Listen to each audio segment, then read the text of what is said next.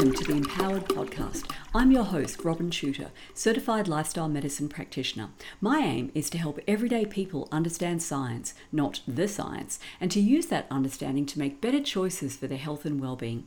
Each episode, I'll be bringing my latest Substack post to you in audio form. For the full visual experience, including graphs, charts, images, and videos, view the accompanying post in my Empowered Substack. And now, let's dive in. Episode 27, The Good News About Depression, Part 4. In-person connection is a potent buffer against anxiety and depression. In Part 1 of this mini-series, I summarised recent research demonstrating the benefits of better nutrition, specifically increased consumption of fruits, vegetables, mushrooms and legumes, for reducing the risk of developing depression and anxiety. In Part 2, I delved into recent research on the link between physical activity and the prevention and treatment of depression and anxiety. And in Part 3, I explored recent research on the effect of getting outdoors on mood and anxiety. And now in Part 4, let's dig into the latest research on the role of human connection, including the unique form of mother-infant connection embodied in breastfeeding, and sleep in staving off depression and anxiety. Human connection, sleep, depression and anxiety. Put that dang device down and spend time with someone. And if you decide to become life partners, sleep in the same bed as them. I discussed the connection between lack of meaningful human connection and illness in a previous article called Hearts, Minds and Bodies on Fire, Loneliness, Social Isolation, Inflammation and COVID-19. It's intuitively obvious that creatures as inherently social as we humans are liable to become miserable if we're deprived of contact with other people. As usual, though, researchers are interested in finding out why. That is, what is the mechanism linking social isolation and loneliness with both physical and mental illness?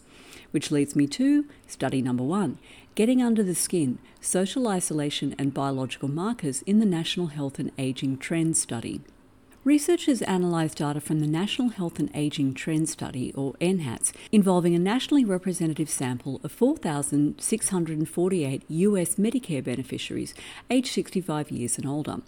They examined the relationship between social isolation and two biological markers of inflammation, interleukin-6 or IL-6 and high-sensitivity C-reactive protein, HSCRP. IL-6 has been shown in previous studies to be linked to both the onset and continuation of major depressive disorder. Individuals with genetic profiles that cause aberrant IL-6 signaling have higher rates of depressive symptoms. Dysregulation of IL-6 has also been linked with the neuropsychiatric symptoms associated with long COVID, including anxiety, depression, insomnia, and fatigue.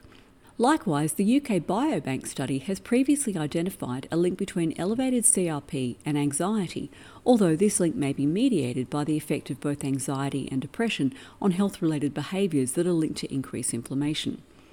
And the NHAT study provided compelling evidence that social isolation is one of the factors that drives up inflammation, with isolated elders having significantly higher levels of both IL-6 and HSCRP.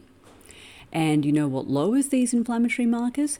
Horticultural therapy, which is a fancy name for group activities guided by a trained therapist involving park visits and gardening activities. More reasons to go outside, preferably with other people, and get your hands dirty, as I recommended in Part 3. Aside from the effects of what I've dubbed vitamin N, as in N for nature, horticultural therapy facilitates in-person social support, as opposed to the tawdry simulacrum offered by so-called social media.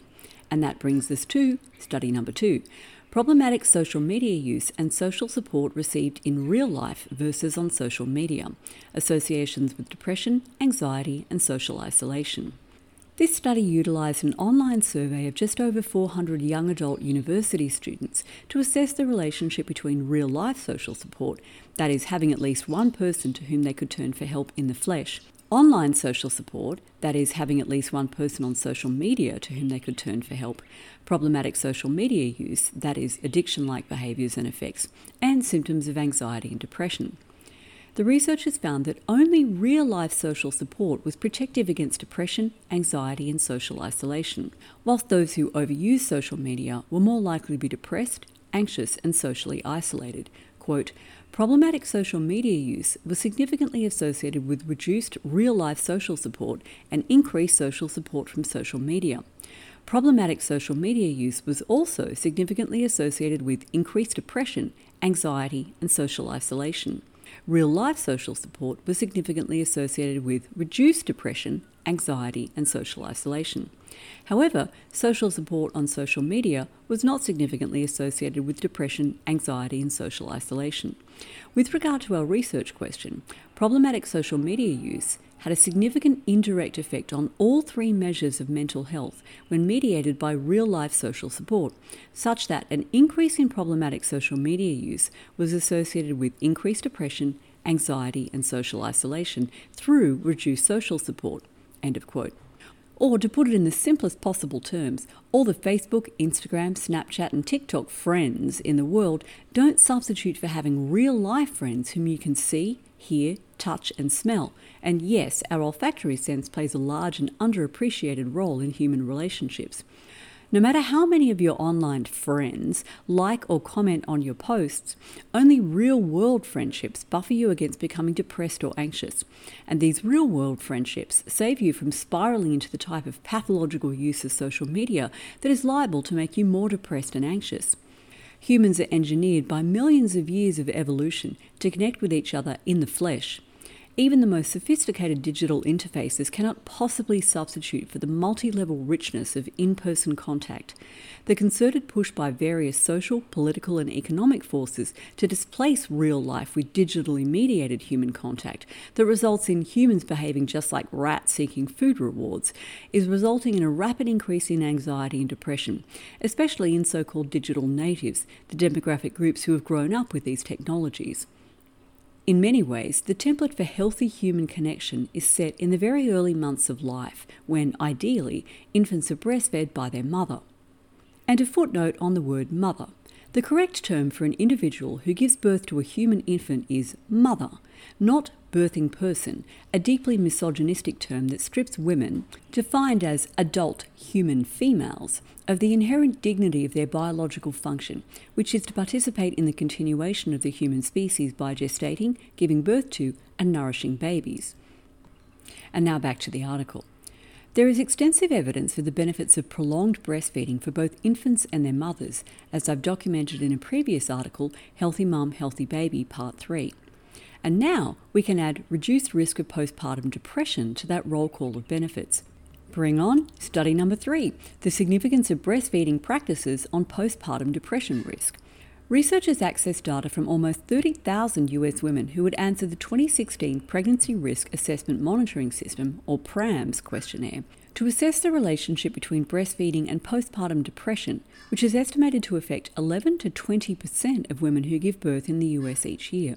After carrying out statistical adjustments to account for a variety of potential confounding factors, including age, race, marital status, education, whether they had wanted to become pregnant, and whether they had intended to breastfeed, the researchers found that women who were currently breastfeeding at the time they answered the questionnaire, which was administered when they were between 0 and 6 months postpartum, had a 13% lower risk of suffering from postpartum depression than women who were not currently breastfeeding. Furthermore, the longer that mothers continue to breastfeed their babies, the lower their risk of developing postpartum depression. And interestingly, the results held, regardless of whether or not the women had intended to breastfeed, suggesting that there is a biological rather than purely psychosocial connection between breastfeeding and maternal mental health. These results were largely confirmed by study number 4, the effects of breastfeeding on maternal mental health, a systematic review. This paper synthesized the finding of 55 studies on the effects of breastfeeding on mothers' mental health. Of the 36 studies that found significant relationships between breastfeeding and maternal mental health outcomes, namely symptoms of postpartum depression and anxiety, quote, 29 found that breastfeeding is associated with fewer mental health symptoms, 1 found it was associated with more, and 6 reported a mixed association between breastfeeding and mental health, end of quote. Unsurprisingly, quote, 5 studies found that breastfeeding challenges were associated with a higher risk of negative mental health symptoms, end of quote, underscoring the importance of timely intervention by skilled lactation consultants. And another footnote. There are, regrettably, conditions which make breastfeeding genuinely impossible for some mothers and their babies. Human milk banking is the best solution to this problem. However, breastfeeding by the infant's own mother should be encouraged and maximally supported whenever possible in order to promote optimal infant development and maternal physical and mental health. And again, back to the article. The authors of the review pointed out that the protective effects of breastfeeding against postpartum depression apply despite, quote, the challenges inherent to breastfeeding, such as lack of sleep, end of quote. Many women introduce a nighttime bottle of formula in hopes that doing so will ease their sleep deprivation by causing their babies to sleep through the night. However, while research indicates that formula feeding does not reduce night waking in infants and that mothers who breastfeed get more sleep than mothers who formula feed, either partially or fully, comping with formula does cause breast milk supply to drop, which frequently leads mothers to abandon breastfeeding entirely. And that, according to the review article, puts them at higher risk of developing postpartum depression and anxiety. Speaking of sleep, there's evidence for a bidirectional relationship between sleep disturbances and both anxiety and depression. That is, people who experience sleep disturbances are more likely to become depressed and or anxious, and depressed and anxious people are more likely to develop sleep disturbances. Anxiety and depression are both characterized by unwanted and unpleasant thoughts which individuals struggle to block out, which leads me to study number 5, losing control. Sleep deprivation impairs the suppression of unwanted thoughts. Noting that, quote, individuals suffering from psychiatric conditions such as post-traumatic stress disorder and major depressive disorder typically experience a disproportionate number of unwanted memory intrusions, and difficulties in limiting the duration and recurrence of these intrusions compound negative mood and affective dysregulation, end of quote. Researchers designed an experiment to test the effects of sleep deprivation on participants' ability to control intrusive memories and thoughts. Participants were first shown photographs of emotionally neutral faces paired with either neutral or negative scenes, and trained to either visualize or deliberately suppress the scenes paired with the faces. Then they were either allowed to sleep uninterrupted for up to 8 hours or completely deprived of sleep overnight. The following morning, they were shown just the faces again and asked to suppress thoughts of the scenes with which these faces had been paired the night before. While well-slept participants became better and better at suppressing unwanted thoughts with practice, those who had been deprived of sleep showed little improvement in their ability to prevent intrusive thoughts. In fact, sleep-deprived participants had nearly 50% more unwanted thoughts than those who completed the task after a good night's sleep. And because the sleep deprivation interfered with their ability to keep unwanted thoughts at bay, their bodies showed greater psychophysiological reactions to intrusive thoughts, measured by increased sweating. In other words, sleep-deprived people showed an amped-up stress response because they weren't able to keep out intrusive thoughts. Anyone who has ever felt anxious will immediately recognize the significance of this finding. Anxious people are hyper-aware of their body's indicators of stress, such as sweating and increased heart rate. The more these symptoms occur, the more anxious they become, which amplifies the symptoms, which makes them feel even more anxious. And rumination, endlessly churning through the same sequence of thoughts about a current problem, is a hallmark of depression. The study's authors drew all these threads together in the discussion of their findings. Quote, our data raise the possibility that poor intrusion control may help bridge the gap between disturbed sleep and psychiatric symptoms. Insufficient sleep might increase memory intrusions while also nullifying the benefits of retrieval suppression for regulating affect. The onset of intrusive thoughts and affective dysfunction following bouts of poor sleep could create a vicious cycle whereby upsetting intrusions and emotional distress exacerbate sleep problems, inhibiting the sleep needed to support recovery. End of quote. Oh, and just because nature enjoys a good joke at our expense, guess what happens when we find ourselves awake in the early hours of the morning? A combination of neurobiological changes tied to our circadian rhythm makes us more prone to 3 a.m. thinking, characterized by rumination and catastrophizing. What might help us sleep better and therefore be more resistant to anxiety and depression? Exercise and time in nature certainly help, as discussed in parts 2 and 3. And so does sleeping in the same bed as one's romantic partner. So let's talk about study number 6, adults sleep better together than they do alone. According to data collected in the Sleep and Health Activity, Diet, Environment and Socialization, or SHADE study, of just over 1,000 working-age adults from southeastern Pennsylvania, Adults who shared a bed with their spouse or romantic partner reported less severe insomnia, less fatigue, more time asleep, and lower risk of sleep apnea, along with lower depression, anxiety, and stress scores, and greater social support and satisfaction with life and relationships than those who slept alone. That's good news for people who are concerned that their partner's nocturnal movements and occasional incoherent mumblings might be messing with their sleep. Quite to the contrary, although persistent loud snoring might test one's limits. Unfortunately, sleeping with children in the bed wasn't such a happy story. Adults who reported that their child or children slept in their bed most nights had greater insomnia severity, greater sleep apnea risk, and were more stressed. Having slept with a couple of miniature human starfish in my time, I can understand why. Children have a capacity for monopolizing bed real estate and blankets that is inversely proportional to their size. Summing up, we naked apes are highly social creatures who absolutely require meaningful in-person connection with other human beings in order to flourish psychologically. Spending time with our friends, breastfeeding our babies, and sleeping alongside our romantic partners all help to buffer us against depression and anxiety, the modern-day plagues that increasingly bedevil us as modernity imposes ever more unnatural forms of duress on our Stone Age bodies and minds.